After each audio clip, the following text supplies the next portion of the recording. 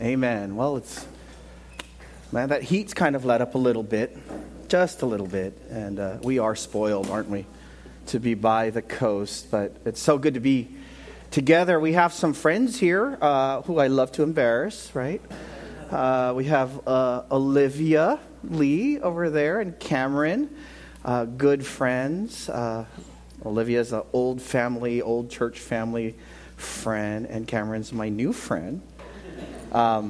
Cameron is a daughter of missionaries, and if you want to ask her what's the weirdest thing she ever ate, she will give you a whole bunch of stories, okay?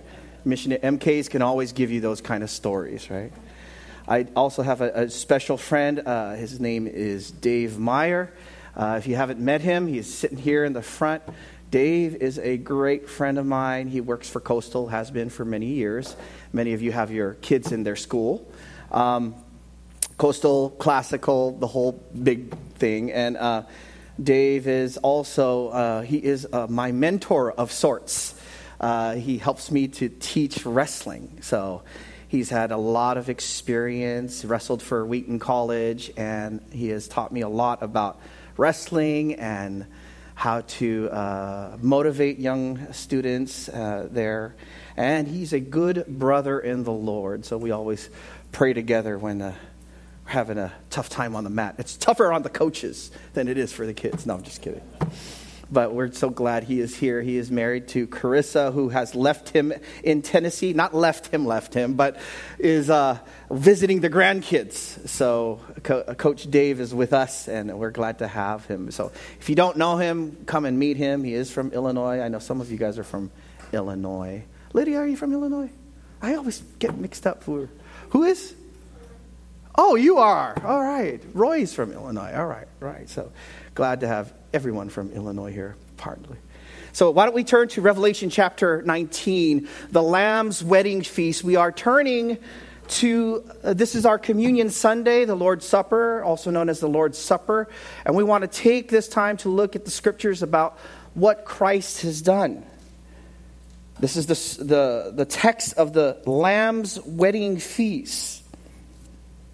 And we want to take this time to slow down, to pause, and to remember. So would you join with me in prayer as we ask for his blessing? Father, we come before you and we thank you for your Son. Lord, we thank you that Calvary covers it all. Just singing those old tunes, focused on the cross, thinking about his substitutionary atonement for us. Lord, we pray that we would remember. And this morning, not just to remember what you have done for us, but remember what you will do. The Lamb's wedding feast. And so we pray, Father, that it would be more than just simply a teaching, didactic lesson, but Father, that we would get a glimpse of Christ, that your Spirit would take the things of Christ and pierce our hearts and encourage us. Lord, would you encourage the hurting Christian? Would you rebuke and admonish the sinning Christian?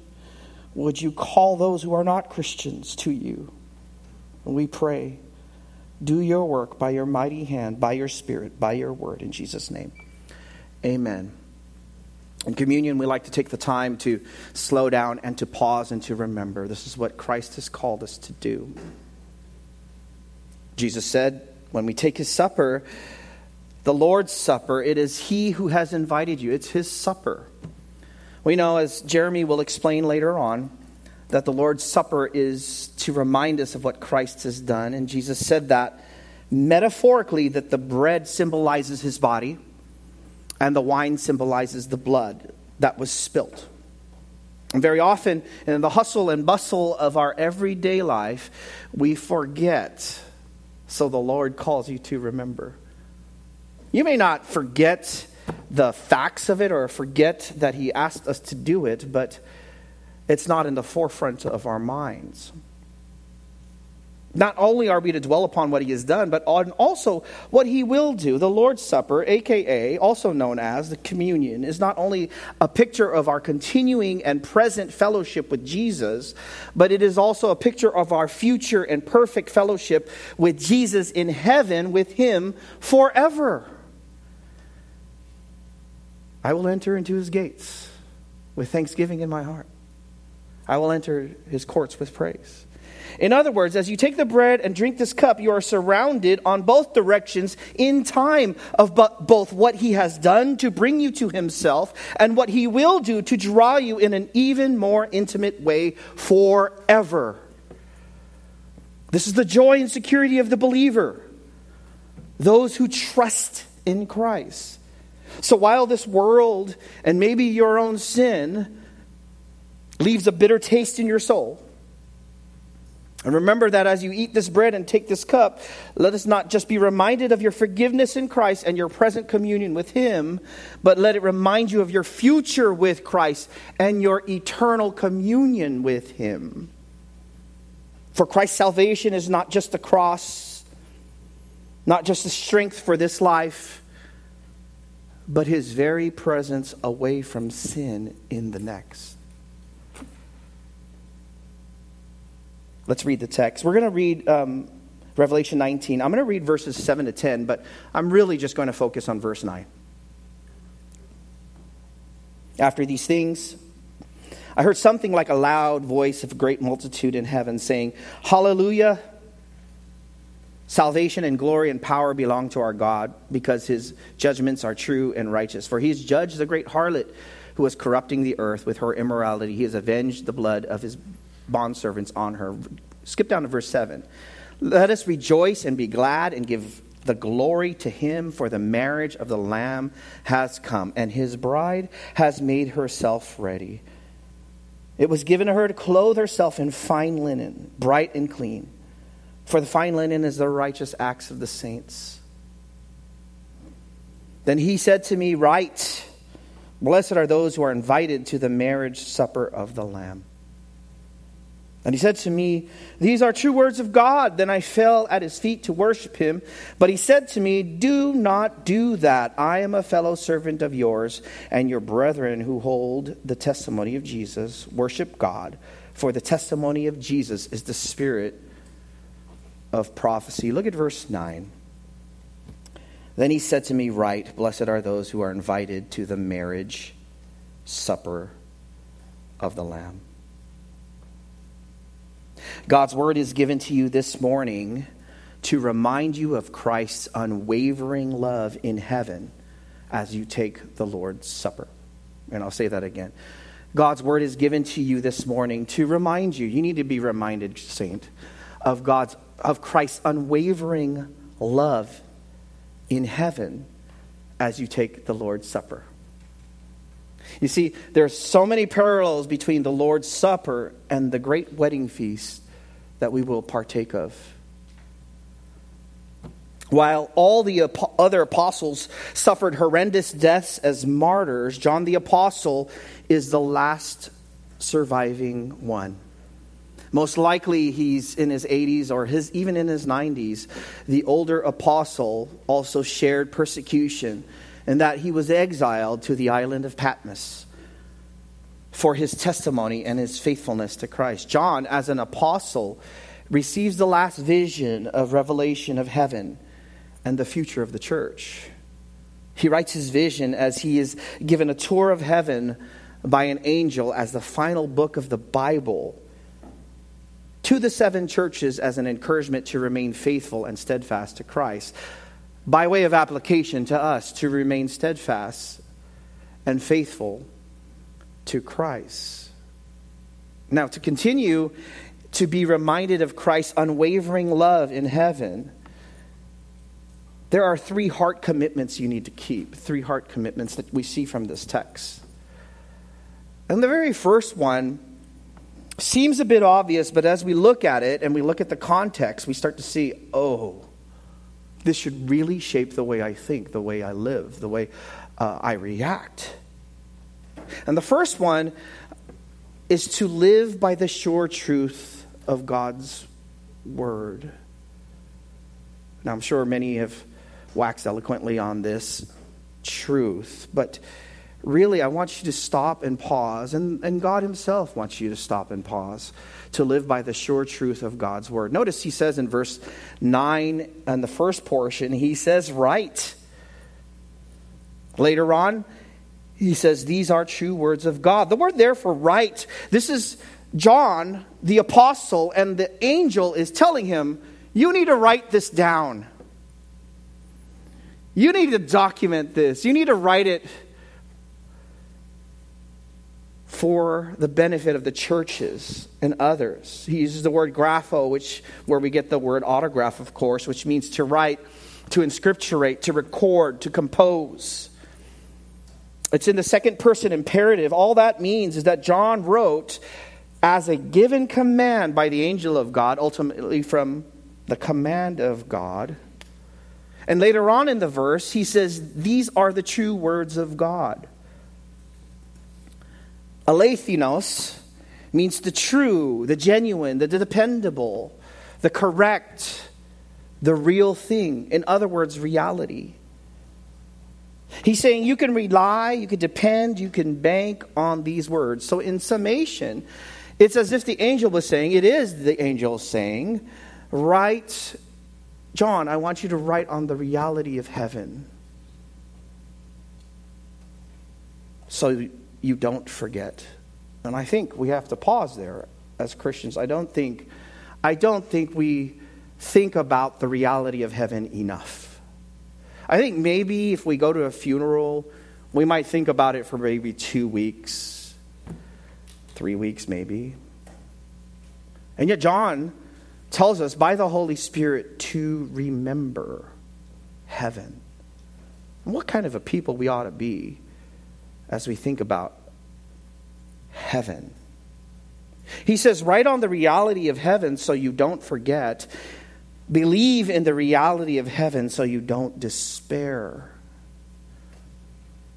Christians are to live by truth. Brothers and sisters, we are to live by truth. Truth should dictate how we are to think, behave, and respond. Truth is given in Scripture. But a lot of times, brothers and sisters, there's doubt and discouragement. I would say in my life, doubt and discouragement, and it can come in different forms. Rather than living by truth, living by what John has said, and in particular, he's talking about the wedding feast of the Lamb. Rather than thinking about heaven, thinking about the truth of God, thinking about what Christ has done, very often as Christians, we might be tempted to live by emotions rather than by truth. You might be thinking and saying and being your own worst counselor. By the way, don't counsel yourself. Can I just help you with that? You are your own worst counselor. The Word of God, God by His Word can counsel you. He is more than sufficient. In living by your emotions, sometimes we can get to the point where we say, I do not feel like there's a happy future for me. You ever... I don't know what you're going through, brothers and sisters. But sometimes these emotions, these inner thoughts, I don't think there's a happy ending for me. So you kind of mosey on life and just do the motions. Perhaps you even go to church and maybe go to school, go to work. But you think, this is it for me. I don't think there's going to be any happiness. Or maybe you've come in here, and I promise I'm not following you around with your lives. I'm just saying scenarios. I've made such a mess of my life. Can there be joy for me though I don't deserve it? Maybe you think of that. Maybe you don't know the Lord and you're thinking, I've made a mess of my life. Or maybe you do know the Lord and you still say, yes, but. I know Christ has saved me. Yes, but I can't get over certain things. Or maybe you're in so much of a trial, you keep thinking, will it ever end? Brothers and sisters, these emotions, they're real. They can be debilitating. They can be paralyzing. Or sometimes, I know what gets me, I don't know about you, but living by current events if I'm not thinking about the Word of God, if I'm not thinking about what's true, if I'm not looking at the things of Scripture about who Christ is, and I watch the news, and I think I ought to watch the news as a pastor. I got to know how to apply the Word of God in our context and in our society. But, I tell you, when I see a video of 14-year-old girls beating on an elderly bus driver in Escondido, and then the bus driver shoving the girls outside of San Pascual High, or when I see widespread looting videos of cities where there's no more, the restraint of man has just been lifted and they're just in sin unrestrained. Or when I see evidence after evidence after evidence of political corruption, or when I see a wife in Carlsbad arrested and indicted for trying to hire a hitman to kill her husband, when a professing believer in the church continues in sin without repentance, destroying relationships in the church, in his family, in his marriage, this sometimes overwhelms me. It overwhelms me. And I could be discouraged. I'm just a man. I'm just a man. Or sometimes just living in fallenness. Living in fallenness, that not even the acts of sin, but under the curse of sin. We're under the curse of sin. Because there is a sin nature, there is death. So when I drive home on Douglas Drive and I see a shrine or a memorial to a man who was riding his e-bike to work since his kids took the cars, and he was hit and killed by a 20-year-old woman driving under the influence. And I drive by it every day. I see it. He was a father of 4. I'm a father of 4. To be quite candid with you, this can be quite overwhelming, doesn't it? No? Yes? It could be overwhelming. So the angel tells John to write. To write so the churches would not be discouraged. In fact, let me take you to John's thesis in the beginning in Revelation chapter 1. In the first portion. I love the way John writes. I love it because he gives us his thesis. The Gospel of John, he tells us that he writes so that you may believe, and believing you will have eternal life. And so what is the purpose of the book of Revelation? Is it to write? Is it to scare people about Jesus' coming? No. Is it to beat people over the head and tell them they're in sin and not give them any offering of who Christ is? No. Is it to write cheap rate movies and that people won't watch? No, that's not why Revelation was written. Notice the whole point of the book of Revelation is in chapter 1, verses 1 to 3, the revelation of Jesus Christ, which God gave him to show to his bondservants the things which must soon take place, and he sent and communicated it by his angel to his bondservant John, who testified to the word of God and to the testimony of Jesus Christ, even to all that he saw. Verse 3, this is the reason why John wrote the book of Revelation.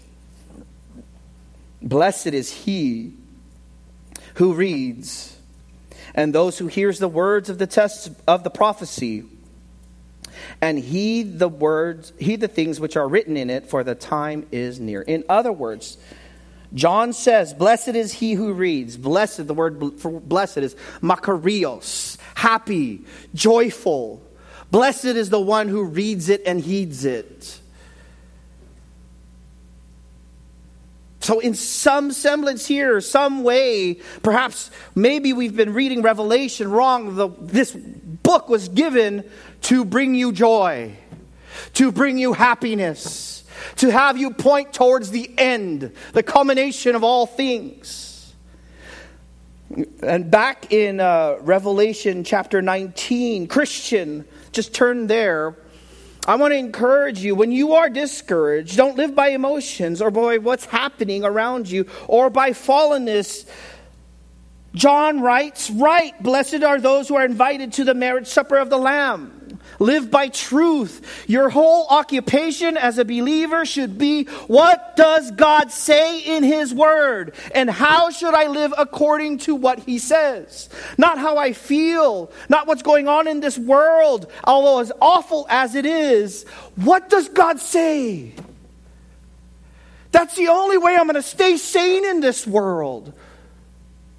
What does He say? In this particular text, the truth that should be ruminating in your head and in your heart is there is coming a marriage supper where all of this will be ended and we will be with the Savior forever. That's the thought. So you don't get consumed. Oh, brothers and sisters, the churches that John was writing to had much more problems than us. You consider what John was, where he was at. He's not a person who didn't have any problems. All his friends were killed. He was exiled to an island. The churches are waning. There's false teachers coming. People are discouraged. The church in Laodicea is losing their first love. He is sitting there in an island and he is telling them, don't be discouraged, saints. It doesn't look like it. It doesn't look like there's a happy ending to this. All of us were killed. Now, brothers and sisters, sometimes we live like that. It doesn't look. Are you sure, Angelo? Are you sure that there's a happy ending to this? That there will be joy and bliss and delight forever and ever in Jesus Christ? John says, right. These words are true. So, brothers and sisters, as we think about this, and as you take the cup and eat the bread, let it remind you that of the reality of what is coming. It is all coming to pass. Your battle with sin will one day be done. Amen? Your missing of your loved ones who have departed will be done.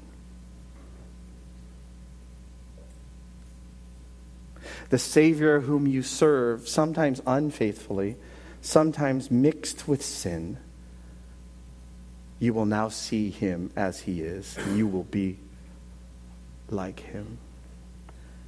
We're going to be at His wedding table. And you know what? I can't think of any meal that I love to be in. I'll tell you that.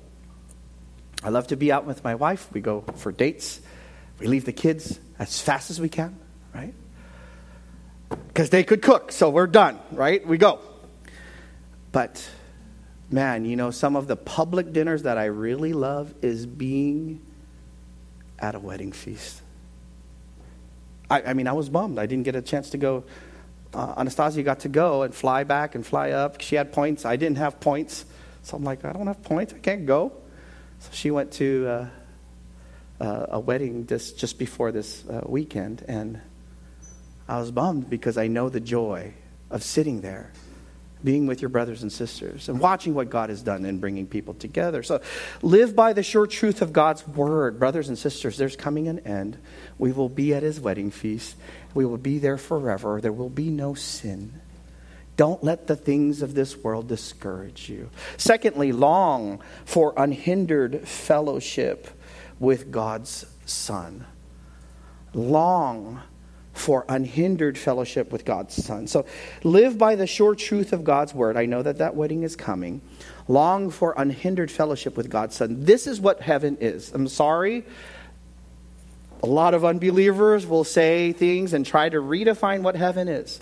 Heaven is like a golf course that you don't have to pay entrance fees. I'm sorry, that's not heaven. Heaven is where I get to do whatever I want. Heaven is a wave that never ends. You know, we're in Oceanside. Some folks might think that. No, brothers and sisters. Heaven is unhindered fellowship with the Lord Jesus Christ. It has been said we have been saved by the penalty of sin. We are saved now in this present life from the power of sin, and in the future, brothers and sisters, hallelujah, we are saved from the presence of sin. He says, to the marriage supper of the Lamb. Notice the preparation of its participants. I think in verse 9, it's quite interesting. He said to me, blessed are those who are invited to the marriage supper of the Lamb. Now, typically, especially in our world of bridezillas and say yes to the dress and kind of those kind of shows and everything like that, we often say, oh, it's the bride's day, it's the bride's day. Notice here, the writer of Scripture says it's the Lamb's day. It is the Lamb who made it all possible. It is the marriage supper of the Lamb. Now, let's take a look at the Lamb. Look at verse 9, the marriage supper of the Lamb. Look at verse 7. Let us rejoice and be glad and give the glory to him, for the marriage of the Lamb has come, and his bride has made herself ready. Why did John use the word lamb? It's interesting. Why did the angel tell him to use the word lamb? Why is it in Scripture for us as the Lamb? No doubt John the Apostle can remember the early days when John the Baptist, if you recall, first declared the person and the mission of Christ. In the Gospel of John, also written by the Apostle John, the same author, he records when John the Baptist saw Christ coming, he says, behold, what does he call him? The Lamb of God who takes away the sin of the world. Jesus proudly wears that name, the Lamb. The Lamb. Why the Lamb? A couple reasons. The Lamb speaks of his innocence and his willingness. You recall how Paul himself, using a typology, calls Jesus our Passover Lamb. He is the unblemished Lamb. And for us, he is the one who is exposed to all temptations and yet without sin. He is the God-man, second person of the Trinity, humbling himself to death, even death on a cross. He is the Lamb that did not fight back. But I think the Lamb not only speaks about his innocence and his willingness, but also the violence of his death. And is it inappropriate as we take communion, this Lamb whose marriage we are celebrating, we also remember his mission that he did. Look at Revelation chapter 5. It's just a couple chapters behind. In Revelation chapter 5,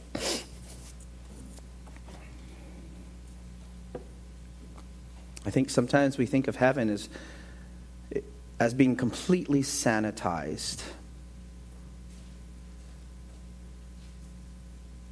In heaven there is no sin, but there is a few things that are left that way for us to see. And he says here in Revelation chapter 5 and verse 6, notice, or here's John in verse 3, no one in heaven, on earth, or under the earth was able to open the book or to look into it. He's talking about the deed of the earth. And I began to weep greatly because no one was found worthy to open the book and to look. And one of the elders said, stop weeping. Look at verse 6 and look at this description. This is how John saw Christ in heaven. And notice carefully at the verbiage, okay? He says, and I saw between the throne with the 4 living creatures and the elders a lamb standing. Clearly this is Christ. As if slain. He uses the word slain, which is a word that's used to trap animals. And here, Christ, the violence of his death, the price he paid for you and me, brothers and sisters, is a tangible, visible manifestation on his body. This lamb, as if slain, speaks of our ability in heaven to actually see the scars that he bore for us. We have a little wimpy way of saying it, us tough guys, especially when we wrestle, even Karis, because she got surgery. Ooh, my scars look cool. My scars look cool. And we understand that. But let me tell you, brothers and sisters, here's the truth of it. This lamb will forever wear the scars that it cost him to pay for you. And he proudly wears it. It's interesting, if you go back to Revelation chapter 19, you would think, look at verse 11. And I saw heaven open, of 19 and verse 11. 19 and verse 11. You would think something else, okay? I saw heaven open, and behold, a white horse, and he who sat on it is called Faithful and True, and in righteousness he judges and wages war. His eyes are a flame of fire, and in his head are many diadems. Notice verse 13. He is clothed with robe dipped in blood, and his name is called the Word of God. Notice in verse 15, he treads the winepress of the fierce wrath of God. The imagery there is just as grapes, when you step on grapes to make wine, he says his enemies will be treaded underneath his feet, such that as he steps, his enemies' blood sprays upon his own raiments. Now, if I were writing the scriptures, and I'm glad I didn't, I would say, the warrior is getting married today. Wouldn't you? The tough guy is getting married today. The one who defeats all his enemies, he's getting married today. But no, the Spirit of God wants to remind you, it is the Lamb. He is a warrior to his enemies. He is a lamb to his people forever. What is terrible to his enemies who refuse to bow the knee, he is a joy and a delight to all who bow the knee. That is the Lamb. Now you notice, it's not said in verse 9, the marriage supper of the Lamb. We know there has to be a bride, correct? So in verse 7, if we look up, we know in the context, of course, there's a bride. For the marriage of the Lamb has come, and his bride has made herself ready. Now, this imagery is all over Scripture of God marrying his people Israel, of Jesus marrying the bride, the church. And I have to take you to the greatest passage about this, about the bride and about this relationship of Christ. And turn with me. Keep your finger here. We're going to go to Ephesians chapter 5, okay?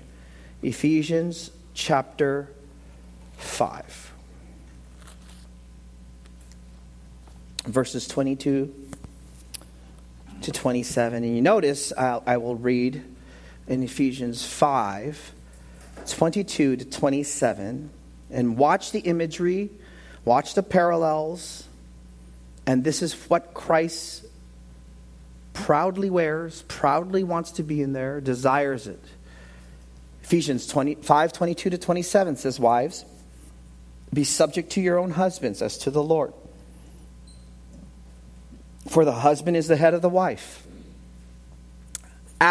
Here it is, as Christ also is the head of the church, he himself being the Savior of the body. You notice that the basis of a relationship of a wife to a husband is the basis of the relationship of Christ and his wife, the church. But as the church is subject to Christ, so also wives ought to be to their husbands in everything. Verse 25. Husbands, love your wives. How? How are we to love our wives? How are we to love our wives? Oh, husbands, this is always convicting to hear, huh? Just as Christ also loved the church and gave himself up for her, so that he might sanctify her, having cleansed her by the washing of water with the word, that he might present to himself the church in all her glory, having no spot or wrinkle or any such thing, but that she would be holy and blameless. Now here, the picture is just as Christ sacrifices himself for the body, and the body honors and submits to Christ, so shall marriage be. In fact, it's not that the husband and wife, a human husband and wife, should image forth Christ and the church. Rather, Christ and the church images forth itself as he works in the hearts of men and women in marriage. In other words, what is the type and the archetype? The archetype is Christ and the body. That is the stamp. That is the reality. And we are pictures of that. And notice he says here, love your wives just as Christ also loved the church and gave himself up for her, that he might sanctify her, having cleansed her by the washing of the water of the word. Regeneration. That's clearly regeneration, what Brother Manny was talking about, right? That he might present to himself a church in all her glory, having no spot or wrinkle or any such thing, but that she would be holy and blameless. Now we go back to Revelation chapter 19 and we take a look and we see and we try and figure this out. What does this look like? He says in verse 9, of course, verse 7, the marriage of the Lamb has come and his bride has made herself ready. Verse 8 really sounds like Ephesians, doesn't it? It was given to her to clothe herself in fine linen, bright and clean. And that is a picture of the justification that is perfect in Christ. That Jesus' person and his work and all that he did in his life and his death, his bloody death, his burial and his resurrection and his ascension, all of that was done for his church, and he has clothed her in the perfect righteousness of himself. But what's astonishing to me is he says, for the fine linen in the righteous acts of the saints. So here's the astonishing fact. First, the Lord clothes us with righteousness positionally as a church. Positionally, before God the Father, positionally, we have a perfect standing. That is called justification. That God the Father would look upon his church and sees the righteousness and the sacrifice of Christ and would count us righteous as if we were Christ. Us being connected to him by faith. But after that, even that, as God has called us to become holy and blameless before him, and as God has called us, even in Ephesians 2, 8, and 9, to have works of righteousness, the Bible says that we prepare ourselves to meet this Savior by our good works. And by the way, the word there for saints is not folks who have died in the past and have done miracles after they have died. The word there for saints are simply those called out ones, separated ones, Christians. In fact, the definition of saints is very, very easy. You can see it from Romans, to all who are beloved of God in Rome, called as saints. It's simply Christians, believers, those who trust in Christ and have repented of their sins. And so the bride and the groom come together, and I just think it's just beautiful. I mean, I've said this in the past. I love seeing the bride when she comes in. I love being at weddings. I love it. And it's not because I'm just like a hopeless romantic or something like that. I actually love it because of the theology and the beauty that God gave us as a picture.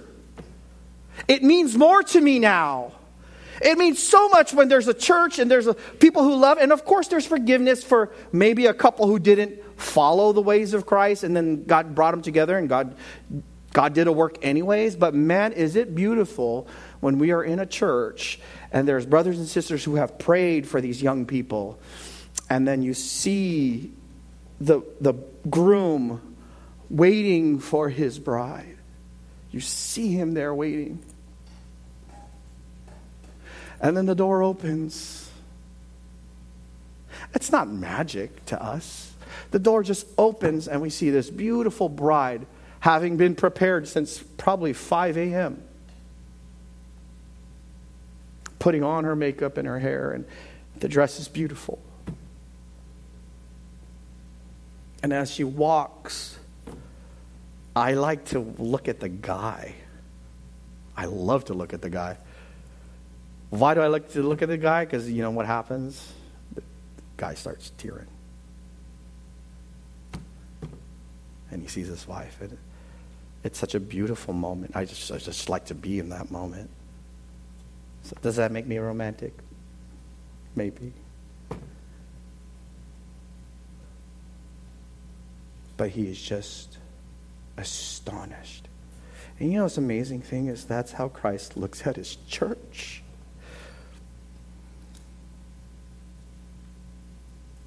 Many theologians say that this age, this church age, is the betrothal time. And this is where all history is going. Brothers and sisters, you may think, oh man, I am a lousy Christian. I could be more faithful. I could be more active. Let me tell you, God is having his bride be ready. And he has given her address. And the church, by God's grace, we, impelled by what Christ has done, are doing good works to prepare ourselves for that day. And as Christ sees his bride, as a human groom looks at his bride, we too, Christ will look at us. Christ will look at us. Is that an amazing thought? That's my bride who I died for. That's the one I paid for with my blood. That's the one I love. And then it would be almost as if the universe would say, are you sure? Are you sure? That's the one I love. Oh, Christian, there is no love like this. You understand? There's no love like this. There's no drama like this. There's no comfort like this. No security like this. That the one who died for you sits there and he looks at you with beauty and love and desire. He longs to be with his people. Didn't he say, I go to prepare a place so that you may be where I am? Doesn't he say that? When you take this cup and you take this bread, you remember that there is coming a day when it'll be done. I tell you, I couldn't wait. When I was engaged, I couldn't wait. We were supposed to get married in the summer. I said, how about spring break? How about spring break? Should I say, hey, let's have a little bit of time, I couldn't wait. Because I wanted to be with her. Oh, that's just a little picture of the desire and the longing that Christ has for his church. Now, notice the solemnity of the covenant. It is a marriage supper. It is the deepest of vows, the deepest of intimacy. It is, as we said, the long betrothal is probably the church age, but this marriage feast is the culmination of that.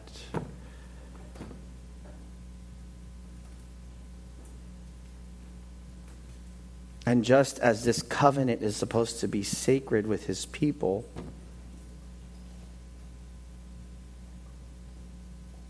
he loves and he longs to have it actuated and finished. Now, I think some folks might say, well,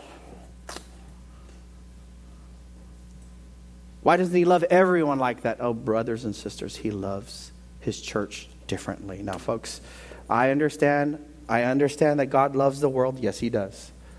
And in his general love, he loves the world and he extends the gospel call. Absolutely. But he loves his bride in a special way. And it's just like, we always say this to our kids, it's just like, would you like your dad to love all the sisters in church the way he loves mom? Absolutely not. Why? Because there's a special relationship with the bride. And so here Jesus says, this is my special covenant with his people. And just as you were before the foundation of the world elected, just as Christ has died on the cross, just as Christ has ensured a place for you, just as Christ in its culmination wants to be with you, brothers and sisters, there is no love that can break this. For from eternity past to eternity future, it is locked tight. His love. That's why we keep saying, there is no love like this. There is no love like this. Notice the delight of the celebration. In verse 7, we says it's the marriage supper. So I guess the best way to think of it is this is the reception time, right? This is the reception time when there's a lot of food. I love it, right? A lot of food. But here's the general atmosphere. In verse 7, it says, let us rejoice and be glad and give the glory to him. The word for rejoice means to be glad, to take pleasure, to delight. The word glad means to be extremely joyful, to be jubilant. And give glory is just another word, to praise. To praise. Look at the dress. Look at that beautiful couple. Look at the greatest of marriages. And we are sitting there with joy and happiness for what God has done. I've said it in the past, it's just fun to be in a wedding where folks honor Christ and they love Jesus. And it's also fun to be around my brothers and sisters. Oh, brothers and sisters, it's not just that there is a wedding feast. But notice the next section. Live by the sure truth of God's word. Long for unhindered fellowship with God's Son. We will see him with his scars. And he has given you special invitation. And lastly, love the gift of salvation through God's work. And we've talked about it. But look, he says here, blessed are those who are invited to the marriage supper of the Lamb. Blessed, makarios, he says it again. Happy, joyful. Rejoicing of verse 7, being glad of verse 7, giving glory of verse 7, all of that.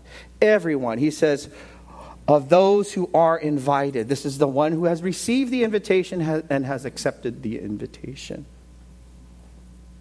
These are the ones who have heard the gospel and has received it. The gospel by invitation is that God has created all of us to image forth his glory, to make much of God by our words, deeds, and actions. And sin has removed us, not so much the very activity of sin, the instances of sin, but even our sin nature. The Bible speaks more of that, of our sin nature, that separates us from a true relationship with God. For in heaven, God only accepts perfection. And if the story ended there, we would be without hope.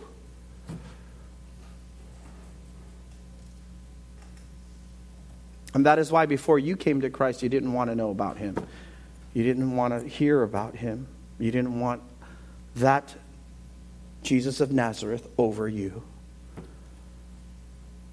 And yet Jesus came, second person of the Trinity, to live, to die, to be buried and ascended for you. And the Bible says, as we learned this morning, that if you have faith and repentance, if you trust in Christ and you turn away from sin and this world and trust in him and him alone, you will be saved. Now, you got to take that invitation, brothers and sisters. My brothers and sisters, if you are here and you've trusted in Christ and repented of your sin, you've taken that invitation. And you have that ticket of Christ.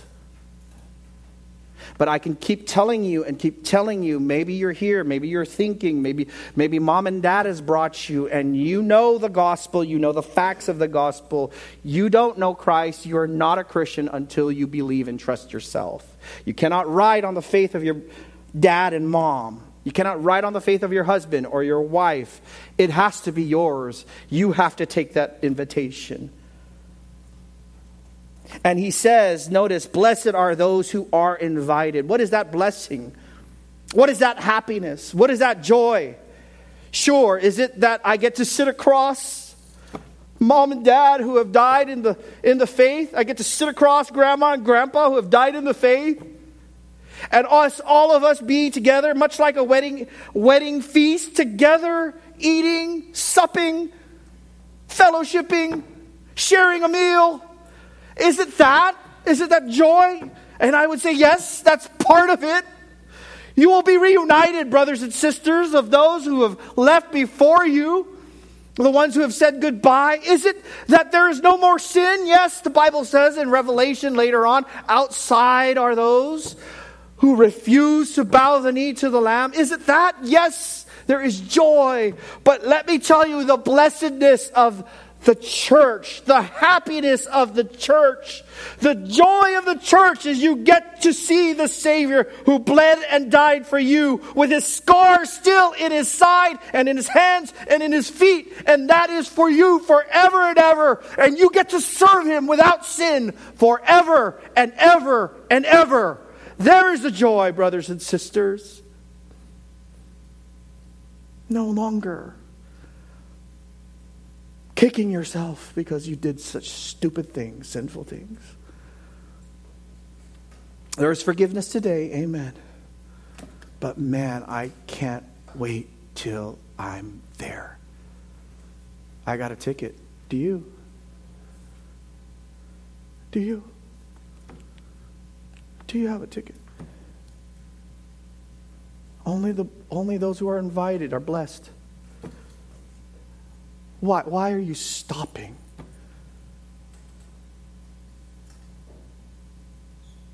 Think about that. Why does your heart rage against the Savior who only desires to forgive you and love you? Think about it. Because it's true. The gospel is true. And your sin rages against him. Oh, let me encourage you. Free yourself. Confess your sin. Trust in him. Give him all the glory and he will save you. He could save you in your bedroom. He could save you in your kitchen. You don't need me. I'm not a priest. Take this invitation. Take it. Take it and come. So as we take the bread and drink the wine this morning, I want you to think. God wants you to think of this wedding feast. And think about this. It's not just that he speaks about our forgiveness in a forensic legal manner, but he wants to sup with you and enjoy a meal. Amen?